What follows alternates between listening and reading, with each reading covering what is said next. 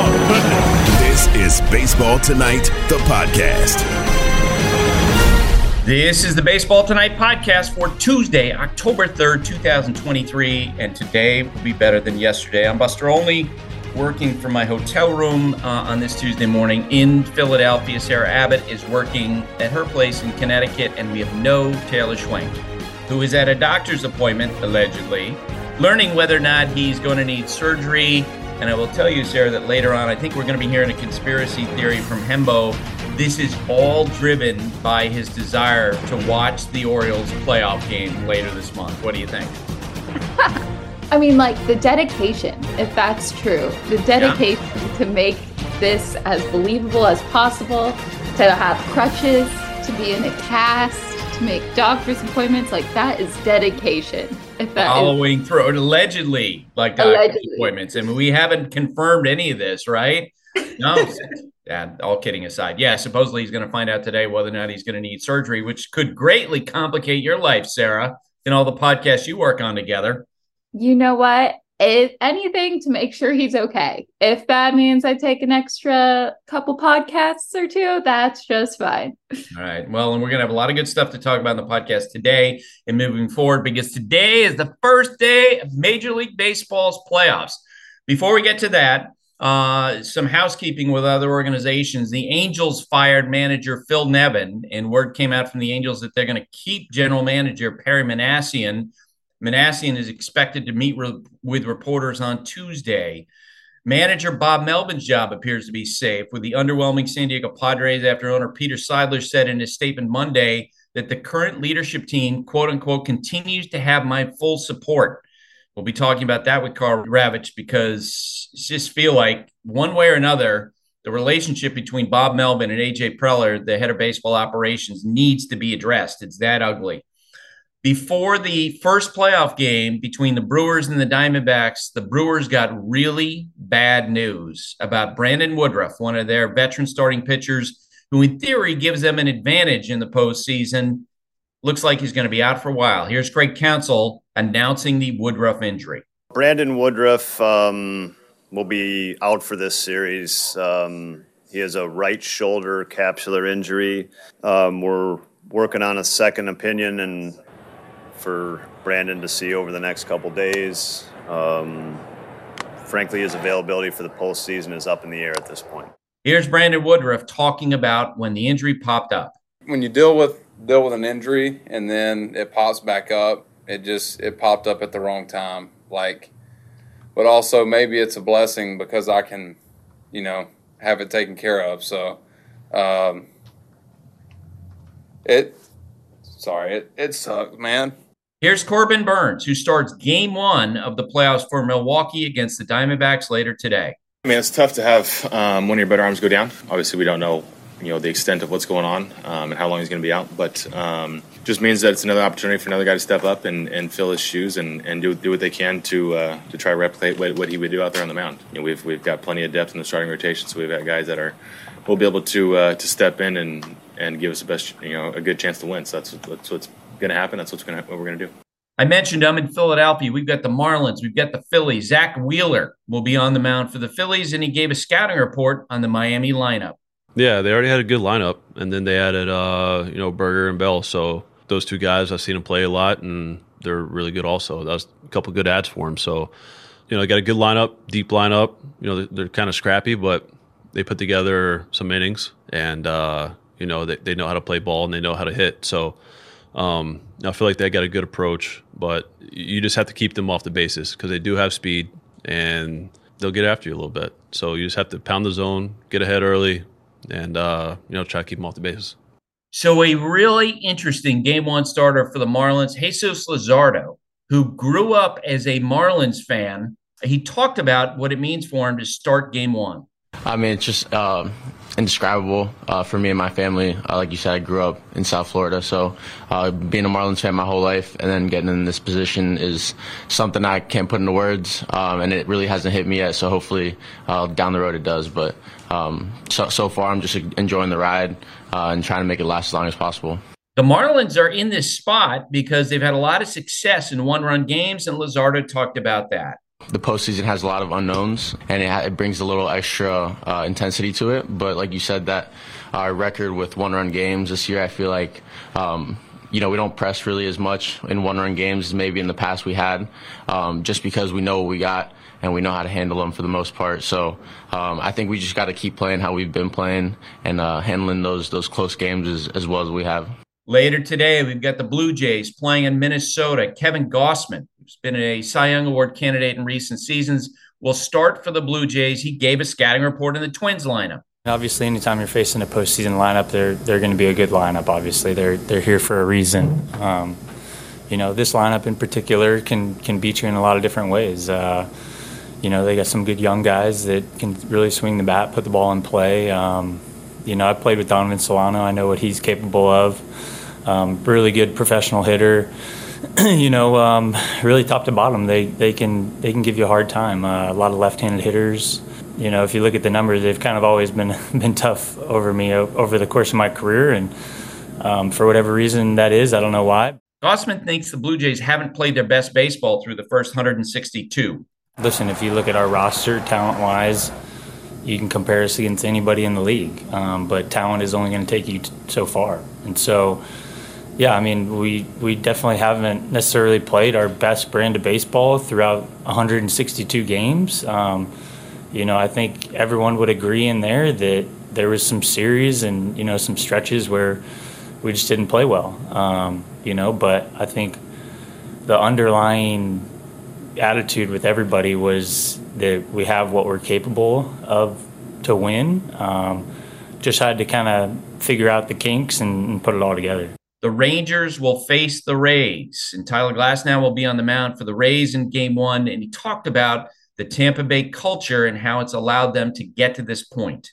Yeah, I think just the culture here is very relaxed. I think we kind of worry about the things we have to worry about instead of trying to put a bunch of external stuff in there. It's very much just go out and play baseball and take care of the things you have to take care of, So I think when things do come up, it's we kind of reinforce that don't worry about it if you don't have to. Let's just try to go out, have fun, relax, and just have a good time, kind of. And I think it's been super beneficial. And we've kind of been prone to injuries the last few years, and I think just the depth we have has been pretty awesome. I think next man up mentality, and everyone just steps up and does well. So I think it's a testament. It's nice that I guess we have so much depth, I guess, yeah.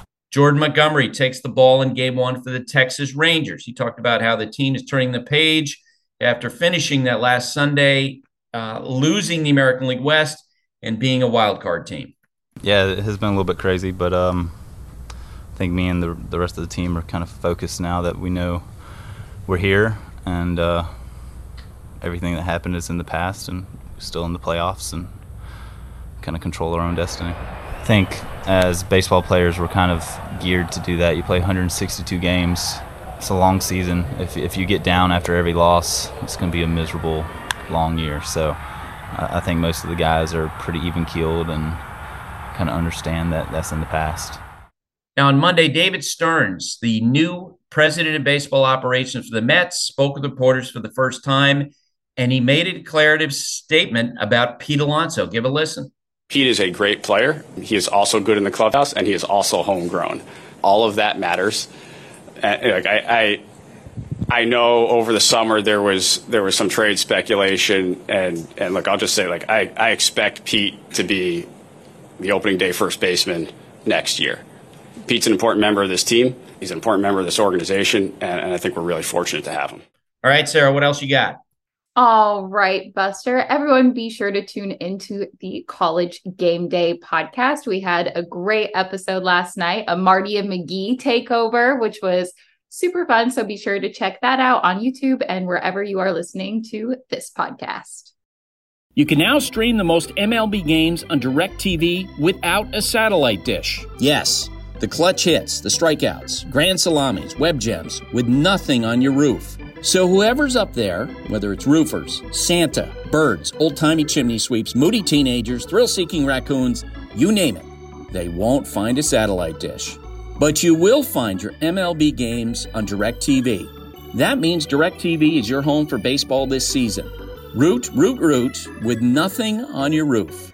Call 1-800-DIRECTV or visit directtv.com. Sign up today. Claim based on total games carried on sports networks. Sports availability varies by zip code and requires choice package.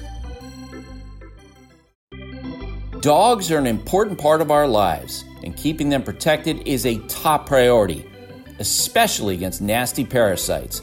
That's why you got to check out NexGard Plus, Afoxolaner, Moxidectin, and Pyrantel chewable tablets. NexGard Plus chews provide one-and-done monthly protection that kills fleas and ticks, prevents heartworm disease. Plus, it treats and controls roundworms and hookworms. That's a whole lot of protection packed into a delicious beef-flavored soft chew designed to make monthly dosing easy and enjoyable.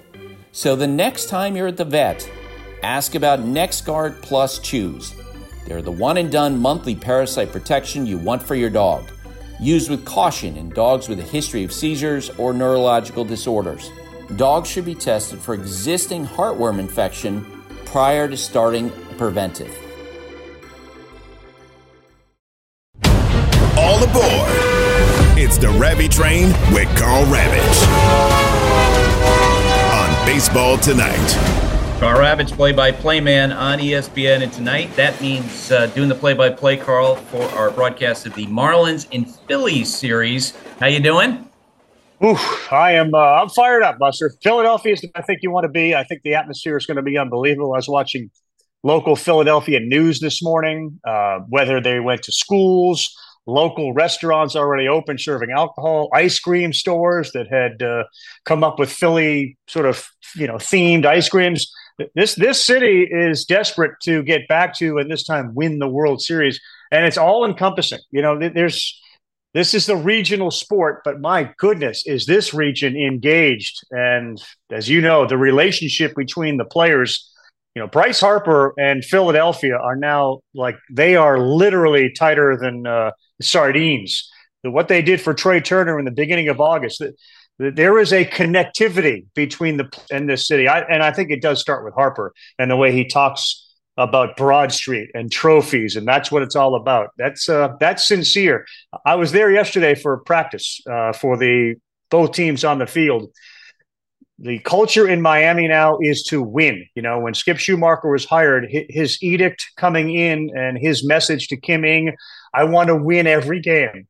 The Phillies came into this season not only wanting to win every game, but to win the World Series. They're the same, and yet they're different. Yeah, I'm with you. Excited. I love, I was out walking this morning and to see, the excitement level, and you see Phillies banners up in windows of businesses and people talk about the series. When I was getting my coffee this morning, I will say, I did radio at 8:30 this morning, and I'm in the middle of my radio hit, and all of a sudden I hear those dings on your phone that you get when messages are dropping, and one after another, like a series, and I'm like, oh my God, what is going on? And I'm thinking that there's some big baseball news. Maybe it's urgent. Fired. Right. You're like, what is happening? And then I, hang up and go right to my messages. And it's a series of pictures of it that Eduardo sent our colleague of a fly on his plate of fruit this morning. What is that? That's a fruit fly. I mean, that's my take on it. I don't know what the panic was. Flies like fruit too. I'm not sure what. I mean, it almost looked like it had been picked over since days ago. I wasn't even sure. So did Eddie have to pick through all the fruit to find a fly at the bottom? And then on the text chain, he claims that it was in his mouth. How do we know where the fly originated? I got all sorts of questions about that.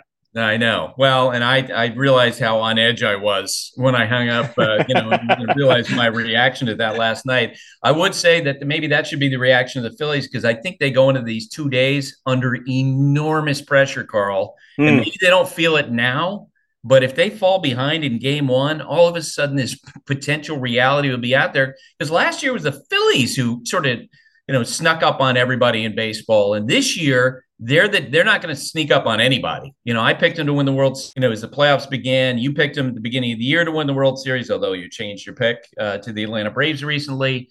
No one's going to be surprised if the Phillies go deep, which is why I think as Jesus Luzardo takes the mound for the Marlins tonight, a ton of pressure on the Phillies.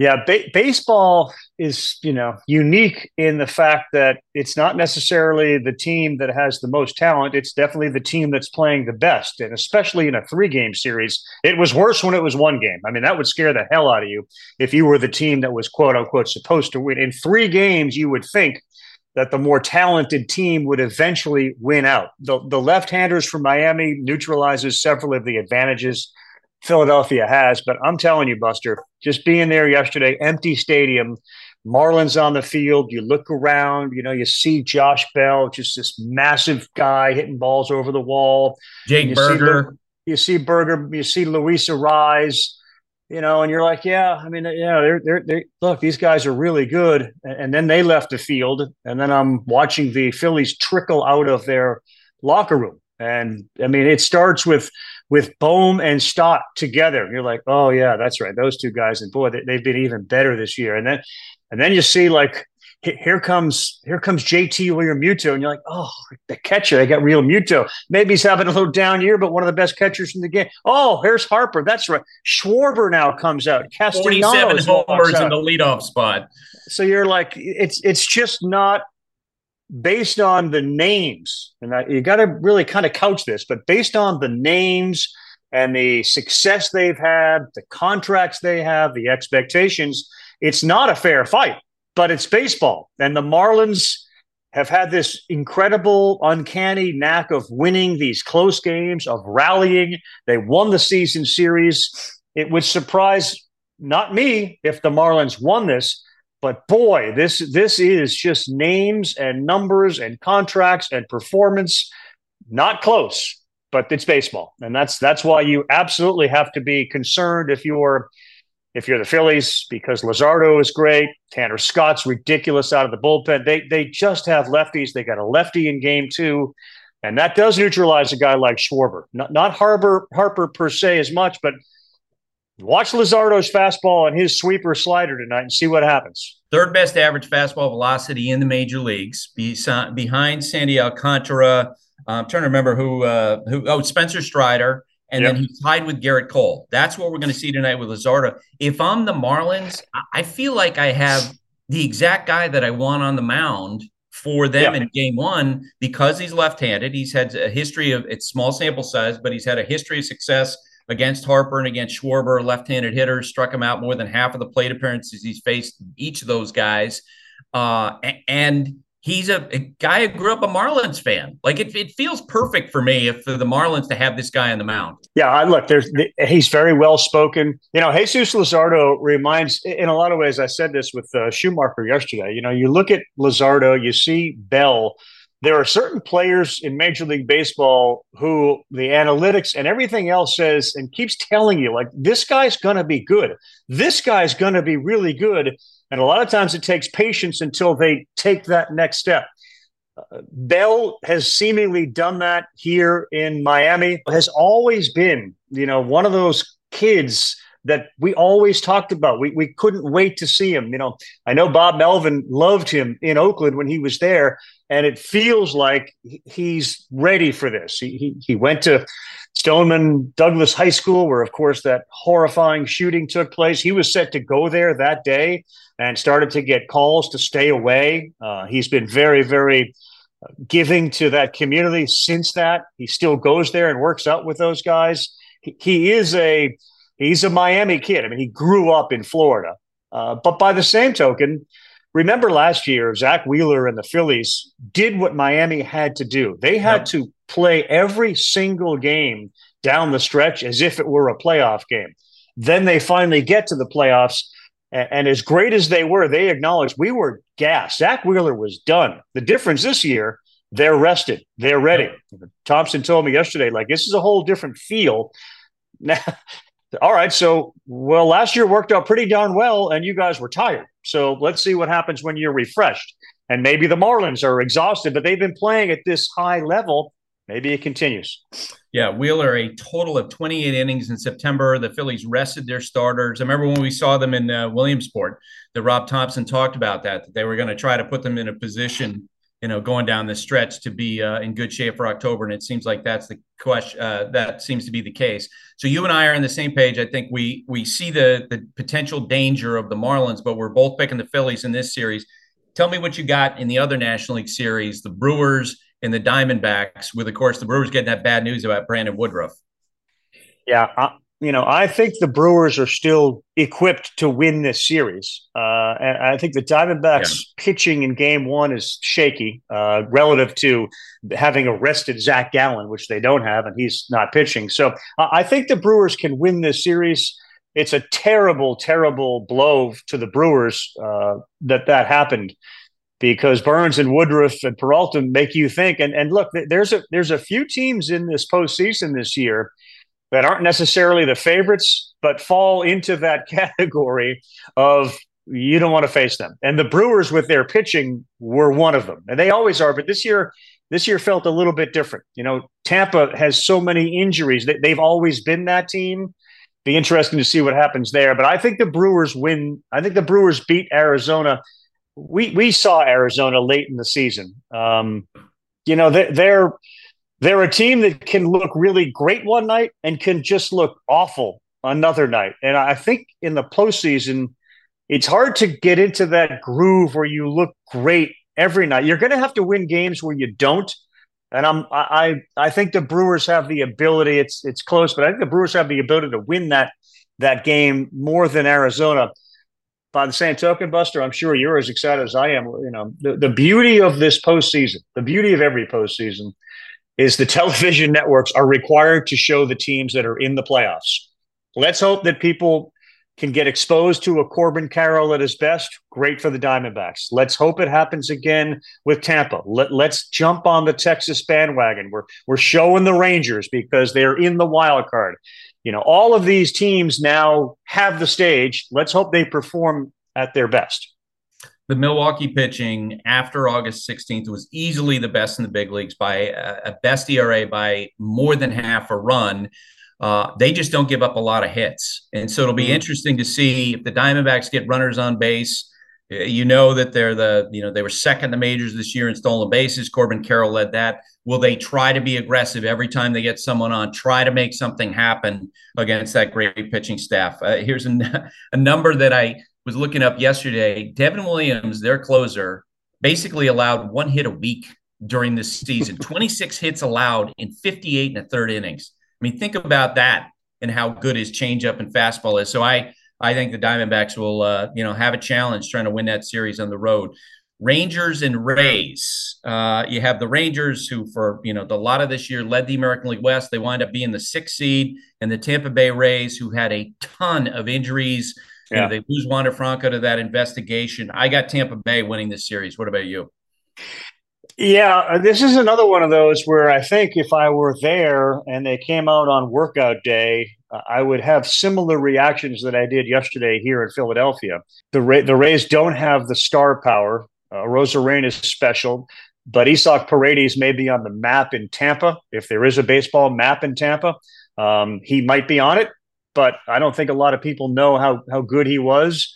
And then if they left the field, I'd watch Semien and Seager parade out. I'd watch Adolis Garcia, and I'm thinking about, I do recall these. This is a team whose middle of the order is stacked. All of those guys hit. Jordan Montgomery, Nathan Eovaldi, the injuries to the Texas staff, and the fact that Texas lost the AL West and had to fly across the country and immediately deal with a Rays team that has had as good a record at home as any team in the postseason.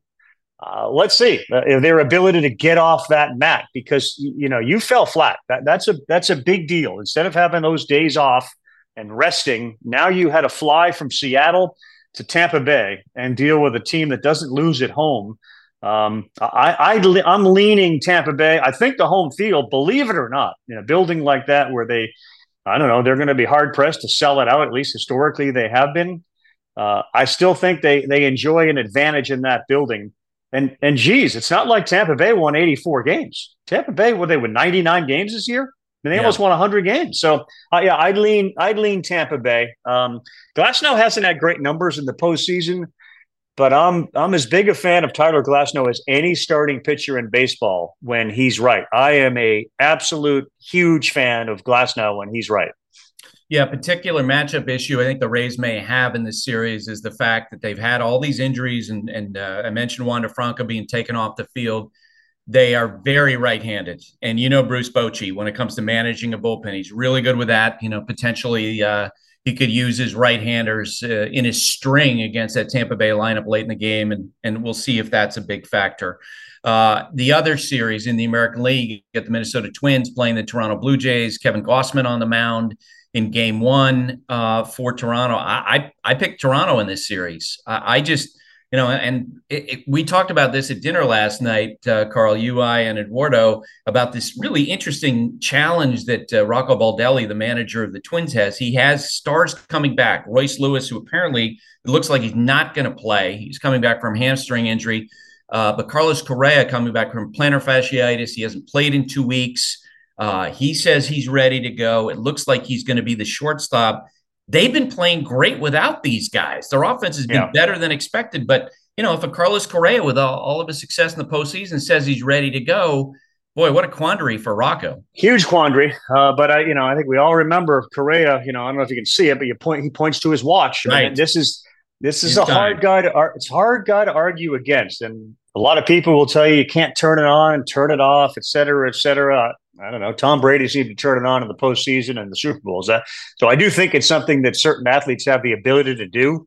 If he says he's ready, that's one thing. They haven't won a postseason series since 2004. They pitch better. I mean, it's always been the knock on the Twins.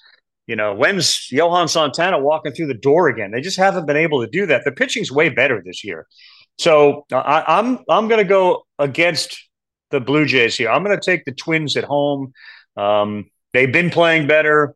I think Baldelli is smart enough to realize if Correa is, 80%, then it's probably better than most players, especially in the postseason. I'm going to go with the Twins in spite of all the fact that I've just laid out, that they don't win in the postseason and that they've struggled here, and the Blue Jays lineup is ridiculous, etc. I'm going to go with Minnesota. The Toronto Blue Jays underachieved to me this year. Be honest with you. I thought they'd be better. Yeah, it's interesting. On the morning show, they asked me which manager among the 3 American League East teams that are still standing is under the most pressure. And I was like, well, Brandon Hyde and Kevin Cash are in the conversation for manager of the year. And I don't really think John Schneider is under pressure. But you're right. I think, the Blue Jays have underperformed. Part of that is Vladimir Guerrero Jr. I think may have as much pressure on him going into this postseason as anybody. He's played in 4 postseason games with the Blue Jays. They haven't won a series yet. And small sample size in the postseason can mean a lot. Ask Ted Williams. Ask Barry Bonds. Right. Ask Alex Rodriguez. Vladimir Guerrero Jr., 2 for 15 with 5 strikeouts, no extra base hits. At some point, people are going to expect that he needs to have one of those moments, and we'll see if he has that the next couple of days. Yesterday, David Stearns was introduced as the president of baseball operations for the Mets. And among the things he said basically indicated he's keeping Pete Alonso, which, I'm sorry, Carl, for me makes a ton of sense that right away David Stearns is smart enough, making 8 figures a year, to basically say wouldn't be a good idea for me to come in and trade the most popular player on the team with my first big move. Yeah, I don't. Did he say like he's here forever, or did he just say Pete Alonso? I expect him to be in the starting lineup next year when we start the season. So it's almost sort of a bit of a. To me, I read it as a bit of a hedge.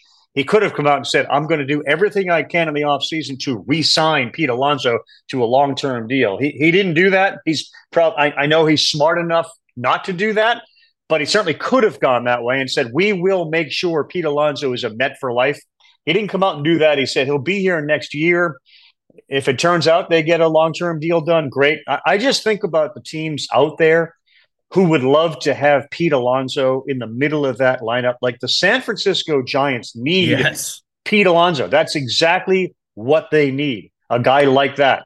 The Seattle Mariners really need somebody like Alonso to help out Julio Rodriguez. They need Pete Alonso. I think the Mets need Pete Alonso. I think he's that valuable. And, very few players. You just talked about Vladimir Guerrero. Like Alonso is a little bit like Schwarber in the fact that it's every year you can pencil in the same statistics. Vladdy had a pretty down year. He's starting to show signs again. But boy, that consistency of Schwarber, of Judge, of Alonso, hard to find. And I hope he's smart enough to do that. We'll see. But look, David Stearns is walking into a very good situation. The Mets got hurt this year physically. When Diaz got hurt in spring training during the WBC, that screwed everything up. I'm sorry, but that screwed everything up. And if that was the first kind of, when you bring your car into the shop for something and then you find yourself going back every week because some other light's turning on. The Mets had lights turning on all season long, and it started with Diaz's injury. Turn the lights off. Let's try to be healthy. I felt really badly for our good friend and a guy I think is as good a manager or is in baseball as Showalter. I don't think there was anything that Buck could have done or any other manager was going to make a difference given the hand that he was dealt and how the hand just kept getting worse and worse and worse. And about Alonso, it feels like every year we have the conversation about, who's a New York guy. Sonny Gray demonstrated he was not a New York guy. They basically had to get rid of him. Joey Gallo demonstrated he's not a New York guy. Pete Alonso is a New York guy. I know he grew up in Florida, but he's comfortable. He loves it there. I don't think he'd take that for granted. And here's the other thing, too, the practical reality of it for the Mets. And I get the whole, I've had this conversation, the podcast with Paul Hembekides about Alonso's value as a power hitting first baseman who's not necessarily great defensively. The bottom line is when you look at the Mets lineup compared to that of the Braves and the Phillies, who are the standards in the National League East, they have such a power deficit. And so to me, not a good idea. First thing right out of the gate, potentially to trade Pete Alonso. That would be a really bad idea. We all are wondering at some point, after the Brewers season is over, what's going to happen with Craig Counsell? We're going to talk all winter about Shohei Ohtani. We're going to talk about Cody Bellinger. Craig Counsell is one of the most coveted free agents coming up with his contract expiring for the Brewers. What do you think? Counsell to the Mets, because he's an interesting guy. He's so damn smart. He's such a great manager. He's someone that we've all known for years and years and years since he scored the winning run in the World Series back in '97. And yet I don't think anybody really truly knows what he wants. The Mets take the big money, go to the big market and run that team. Yeah, look, one thing about Craig Counsell that I think maybe doesn't necessarily get reflected, and I think managers for the most part, and I'm thinking like Aaron Boone, Alex Cora, there's a few that kind of toe the line of showing their competitive fire more than others. But Craig, his desire and being around Schumacher, like these people want to win. I'm going off on a little tangent here, but this will get back to Counsell. But in talking to Kim Ng yesterday, Buster, about analytics and the role they play, there was an interesting comment, I think, from Dana Brown the other day about a lineup that Dusty Baker was putting out there. And Dana was asked about what he expects to see in a particular day. It may not be exact, but I believe he sort of referred to the fact that I hope the lineup has the best players in it.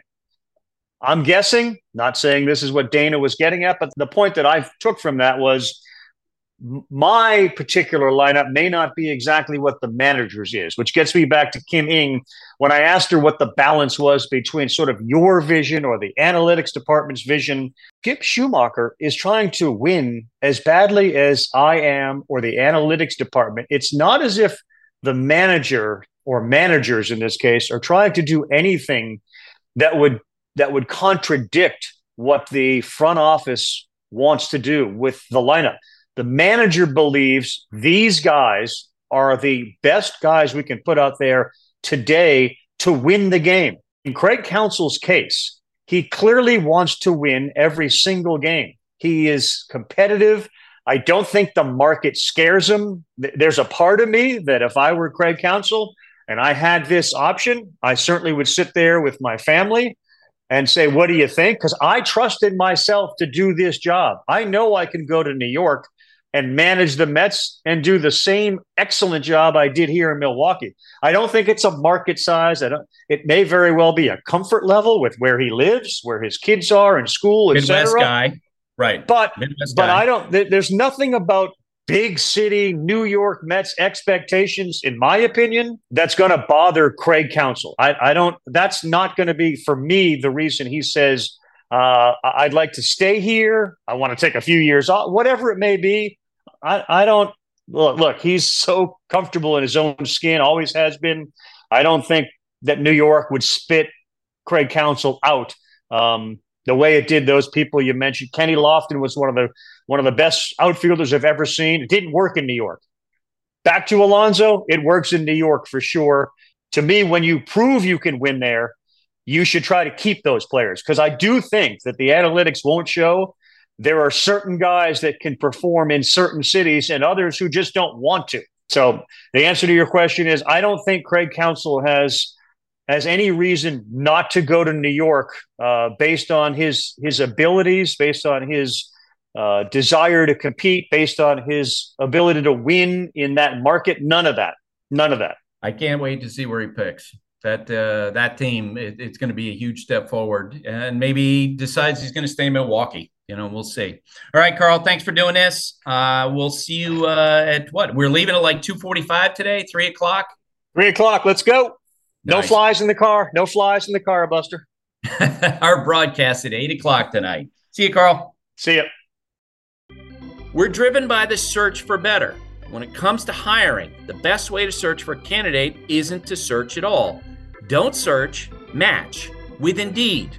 If you need to hire, you need Indeed. Indeed is your matching and hiring platform with over 350 million global monthly visitors, according to Indeed data, and a matching engine that helps you find quality candidates fast. Ditch the busy work. Use Indeed for scheduling, screening, and messaging so you can connect with candidates faster. And Indeed doesn't just help you hire faster. 93% of employers agree Indeed delivers the highest quality matches compared to other job sites, according to a recent Indeed survey. Join more than 3.5 million businesses worldwide that use Indeed to hire great talent fast. And listeners of the show will get a $75 sponsored job credit to get your jobs more visibility at Indeed.com/Buster. Just go to Indeed.com/Buster right now and support our show by saying you heard about Indeed on this podcast. Indeed.com/Buster. Terms and conditions apply. Need to hire? You need Indeed. The NFL schedule drops this week, and you can be there to catch all the action live and in person with Vivid Seats. Experience every touchdown, every tackle, and every eye-popping play of your favorite team. And to kick it off, Vivid Seats, the official ticketing partner of ESPN, is offering you $20 off your first $200 ticket purchase with code BASEBALL. That's code BASEBALL. Download the app or visit vividseats.com today. That's vividseats.com today, code BASEBALL. Vivid Seats. Experience it live. Jumping into the numbers. This is Hembo Knows on Baseball Tonight. Hembo, of course, is Paul Hembekides, the researcher at ESPN. He's the right-hand man for Mike Greenberg. And Hembo, today, early this morning, he sent me a note about, Taylor's absence today. Had a doctor's appointment. And you have a conspiracy theory, given his fandom of the Baltimore Orioles. Please state it. Yes, I want to make it very clear. I'm a well-known skeptic, a well-known conspiracy theorist, and the notion that we should just take at face value that Taylor has this catastrophic injury, I think is a stretch. Something might have happened. I don't know. Who's to say? But what I do know is that his favorite baseball team, the Baltimore Orioles, enjoyed just immense success this season. Somewhat surprising. He got wrapped up in it. Buster, my theory is this. All right, Taylor has manufactured this injury so that he can put himself on some kind of short-term leave or disability conveniently at the beginning of October, the first year the Orioles enjoy their resurgence, so he can fully experience the Orioles return to prominence, perhaps go to a couple games in Baltimore and do the fandom thing. So that's my theory. The idea that he just coincidentally suffered this injury at the beginning of the playoffs, to me, seems a little bit far-fetched. All right, I know somebody who might disagree with you. That would be Taylor Schwenk, who's going to join us right now. Hembo, Taylor, you see this foot? You see this foot, Hembo? I am playing games over here. I'll tell you what. I have those things, those casts, those boots laying around everywhere in my house. All right, I haven't seen Tripping over, my bad. any toes sticking one way or the other. I haven't seen any of your metacarpals pointed in the wrong direction. Just because you're wearing a walking boot is not proof positive of any injury. I refuse to take your injury at face value. I think he's projecting, Taylor, because I know, he was out on paternity leave during the summertime as the Phillies were playing out what could turn out to be a magical season. Do you think that was a coincidence, Taylor? Not really. Real tinfoil Tuesday we're having here. Put your hats on, everyone. All right, Hembo. Let's go through each of the 4 wild card series and give me your favorite stat as you pick each one. First off, let's start with your Phillies playing the Marlins. That's the 8 o'clock game on ESPN. Yeah, I favor the Phillies in this series, Buster, and here's why. So the Marlins have played 64 games against the playoff field. In other words, the other 11 teams that made the playoffs. In those games, they went 26-38 with a minus 86 run differential, Buster. That was sandwiched between the Pirates and the Tigers. In other words, this team just does not have a playoff pedigree. Now, in a playoff series, I think no matter how good you are, or no matter how bad you are, you're talking about a 60-40 thing, 65-35 maybe. So anything here is possible. Obviously, it's a best of 3 series. It's baseball. But the Marlins are not nearly as good a baseball team as the Phillies. And when they've played good baseball teams this year, they've more often than not fallen short. All right. Would you agree with me that if you're the Marlins, you love the fact that Jesus Luzardo is on the mound in game 1, a left-hander who throws really hard against the Phillies lineup, and he's had success against Harper, against Schwarber in small sample size? 100%. I'm afraid of this matchup, candidly. As a fan of the Phillies, a lefty, a hard-throwing lefty, a lefty that misses a lot of bats is not someone that I want to see. And frankly, a pitcher this young that doesn't really know like the kind of atmosphere he's getting himself into, that doesn't know exactly like that feeling, I think is actually likelier to pitch loose and free and easy. Like he doesn't have to sit through past failures and experiences in the playoffs to the same degree that others have.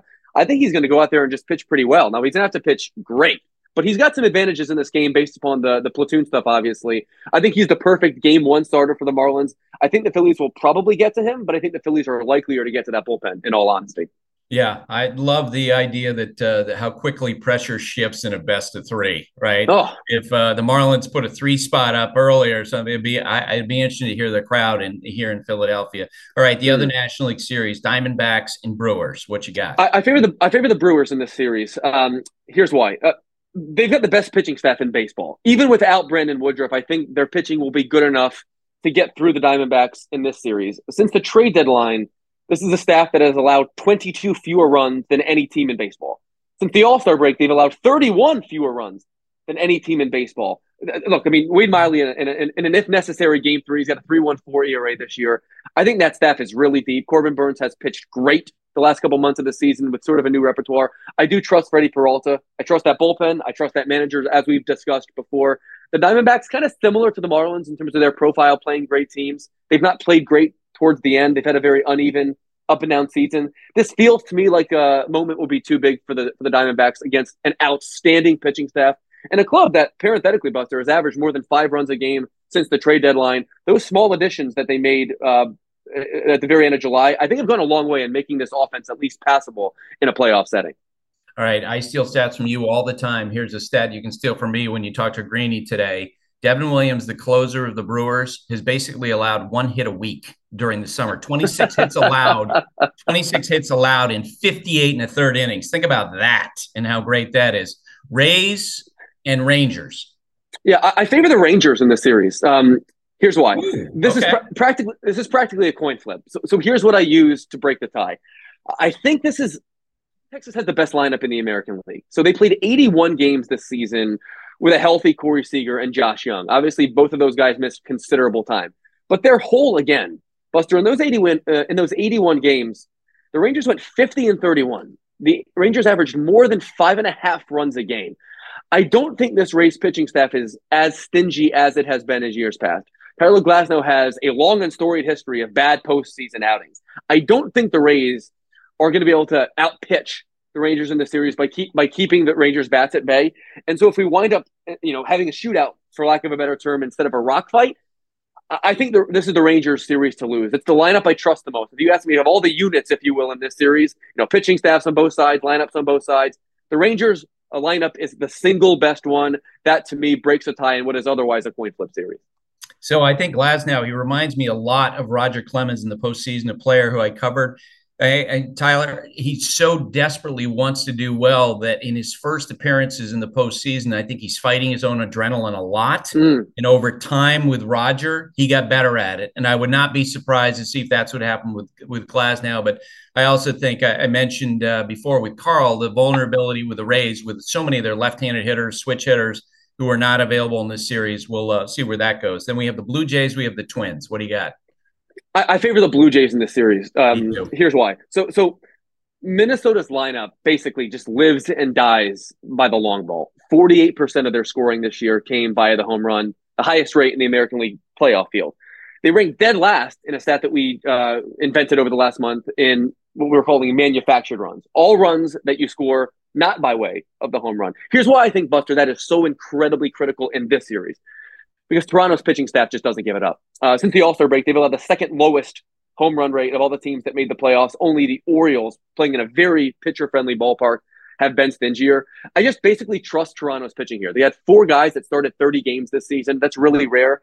I think it will provide a very easy, straightforward blueprint for their manager in a best-of-3 series. I think over the course of time, there's some real holes in Toronto's lineup that I wasn't expecting to manifest. But in a best-of-3 series in Minnesota, and what I think is more likely to be a rock fight than a shootout, I favor Toronto because of the pitching. So Carl Ravitch, who was on here before the season started, he picked the Phillies to win the World Series, but he switched to Atlanta. Before the series or before the season, you were very bullish on the Braves, and now I sense that you're moving away from the Braves. How come? I'm moving away from the Braves because of the profile, for lack of a better term. So last week, I came on this podcast and I said, I don't trust this team, the team that Vegas has tabbed as the favorite to win the World Series, because I don't trust their pitching enough. And then afterwards, I thought to myself, you're a data-driven person, right? You like to be specific with your research. I can do a little bit better and make sure that I see the other side of the things, that I look at, that I research the flip side of the coin, because this lineup is unbelievable. So here's what I've done, Buster. I did a little research study that I think you will enjoy and appreciate. I looked at every team since 1995. That was the start of the wild card era, to provide a sample of, all right, you have to string together 3 postseason wins to have success. So since 1995. And I looked at every team since 1995 to out-homer their opponent by 90 or better. The Braves this year were plus 120. That's a record. So I wanted to look at teams that had this kind of profile, that out-homered their opponent by 90 or more, and those teams that made the playoffs. So these aren't teams that couldn't pitch at all. And the reason I didn't just use home runs is because this is both home runs and home run allowance. Teams for which that was their greatest virtue, Buster. There are 7 teams that were plus 90 or better in that period of time. The 2019 Twins, the 1998 Braves, the 2022 Yankees and 2022 Braves, the 2019 Dodgers, the 2018 Yankees, and the 2021 Giants. Buster, those 7 teams, how many playoff series do you think those 7 teams combined to win? I don't know. They combined to win 3. They combined to win 3. So look, this we could attribute this to small samples. We could attribute this to some noise. We could attribute this to any number of things. This is just one stat, one way to measure this kind of team. But what this number tells me over the course of, I guess now almost 30 years, is that this thing that the Braves are great at, homering and suppressing the opponent, right, doesn't matter as much in the playoffs as it does in the regular season. The fact that none of those teams even advanced to the World Series is pretty astonishing, because these are all teams with track records, with pedigrees, and that we're not just offense first teams. Many of these teams pitched really well too. So my Brave skepticism, I think, is well documented. And now I think I don't really trust the starting pitching, like I said last week. And this formula that has worked so well over the course of 162, I just don't see working that well in the month of October. Yeah, I think it's a little bit more. They're a little different than some of the teams you mentioned, because, as you know, between Ronald Acuna Jr., Michael Harris, you got some speed. Guys who run the bases well. But yesterday, when I was working on a story, I was noticing, like, in the last 6 weeks, and I know not all the pitchers are going to be working in this series. Last 6 weeks, the Braves are in the bottom 10 in ERA in baseball. They're among teams like the Rockies. Okay, that's not a good place to be as you start the postseason, and we wonder about Max Fried and Charlie Morton and how they're going to be physically. We'll see. Before you go, we got word yesterday from David Stearns. He didn't say for sure that he's keeping Pete Alonso, but he certainly signaled that. I mentioned to Carl that I think, especially with the home run deficit that the Braves have, vis-a-vis the Phillies and the Braves, the Mets have vis-a-vis the Phillies and the Braves, I think that it's almost a way to go there. What do you think? Yeah, so I think what he said exactly was, we expect Pete to be our opening day first baseman, if memory serves. And I have two theories on this. There are one of two things that could be the case. Number one, and this I think is the likeliest theory, is that he's lying through his teeth. And he's saying the thing that you're supposed Yes, because I think he's saying the thing that you're supposed to say to ensure that you have maximum leverage. Buster, not to mention the fact that the first thing that you want to say publicly in this role is not, I'm going to trade the most beloved player on, that the fan base sees. Like that's not the thing that you say. And even if it's the truth, you mean like Chaim Bloom and Mookie Betts? right. Look what happened to Chaim Bloom, right? That's not the thing you say, even if it's the thing that you do, right? That's theory one, is that he's just saying the thing to maximize leverage.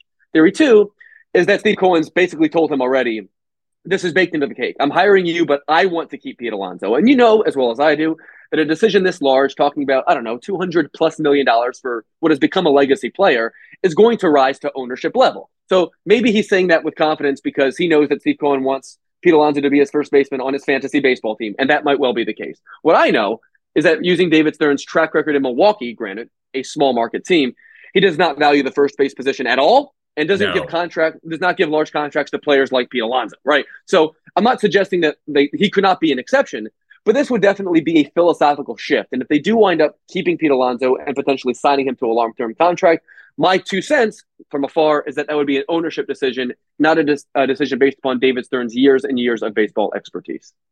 All right, Hembo, thank you. Before you go, Taylor, do you forgive Hembo for his accusation?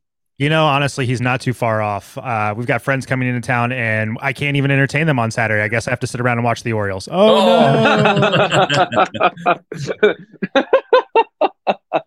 it. Well, I could make a mother-in-law joke, but I don't know anything about your situation. So,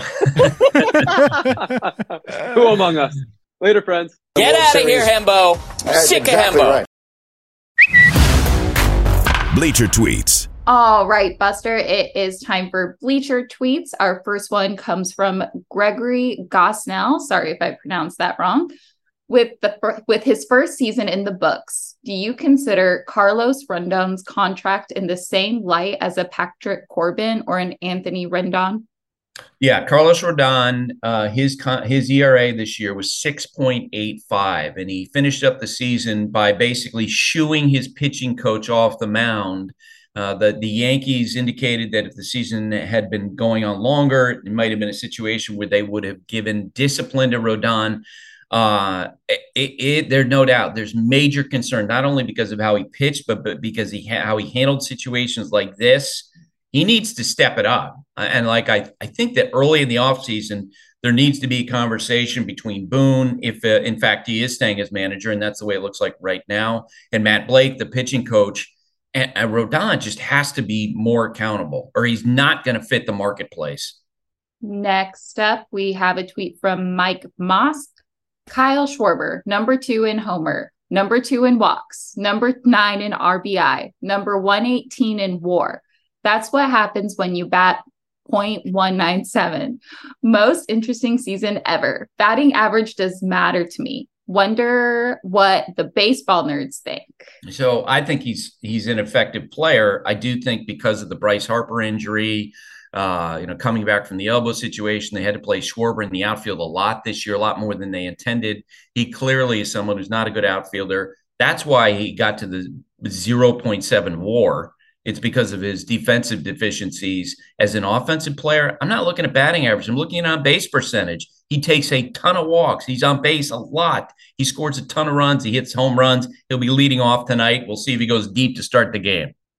And our last tweet comes from the starting block. With Buck being let go by the Mets, there are now 3 manager vacancies. Which team would be the most attractive to a prospective manager? Giants, Mets, or Guardians? Yeah. Sorry, I jumped you on that one. Look, I don't think there's any doubt the Mets, because of the resources they have. The Giants seem to be a transition and a long way away from having a group of players. But if you're coming in as the manager of the Mets, You got some nice pieces in your pitching staff. You have your nice pieces in the everyday lineup, Lindor and Pete Alonso, who apparently is going to stay, Brandon Nimmo. And you know that Steve Cohen, their owner, is going to spend. Now, you have to be okay with scrutiny because there's going to be a whole lot of that moving forward. All right, that is it for Bleacher Tweets. So everyone be sure to submit your questions using hashtag Bleacher Tweets. All right, before we go, I want to talk about my friend Jim Capel, who I worked with at ESPN for a lot of years. We got word from his wife on Sunday night that he passed away at the age of 61. I didn't know Jim as well as my former colleagues, Jerry Krasnick and Jason Stark.